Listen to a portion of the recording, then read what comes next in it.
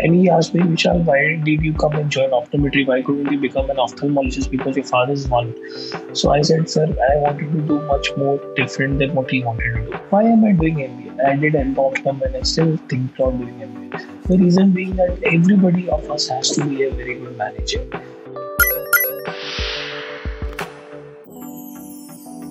So I would put very clearly that if you want to be a good, successful optometrist, you should do some sort of a management degree, and it goes a long way to help. Believe me. So the idea is to generate that spark.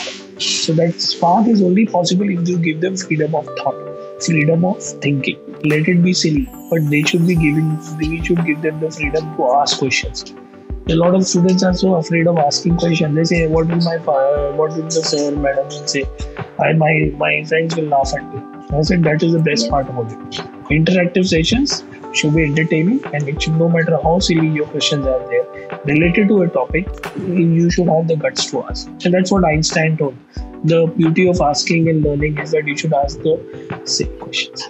That is how you come to know how intelligent you are.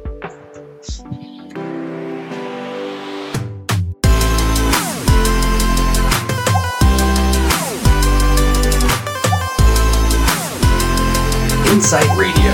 One vision, many voices.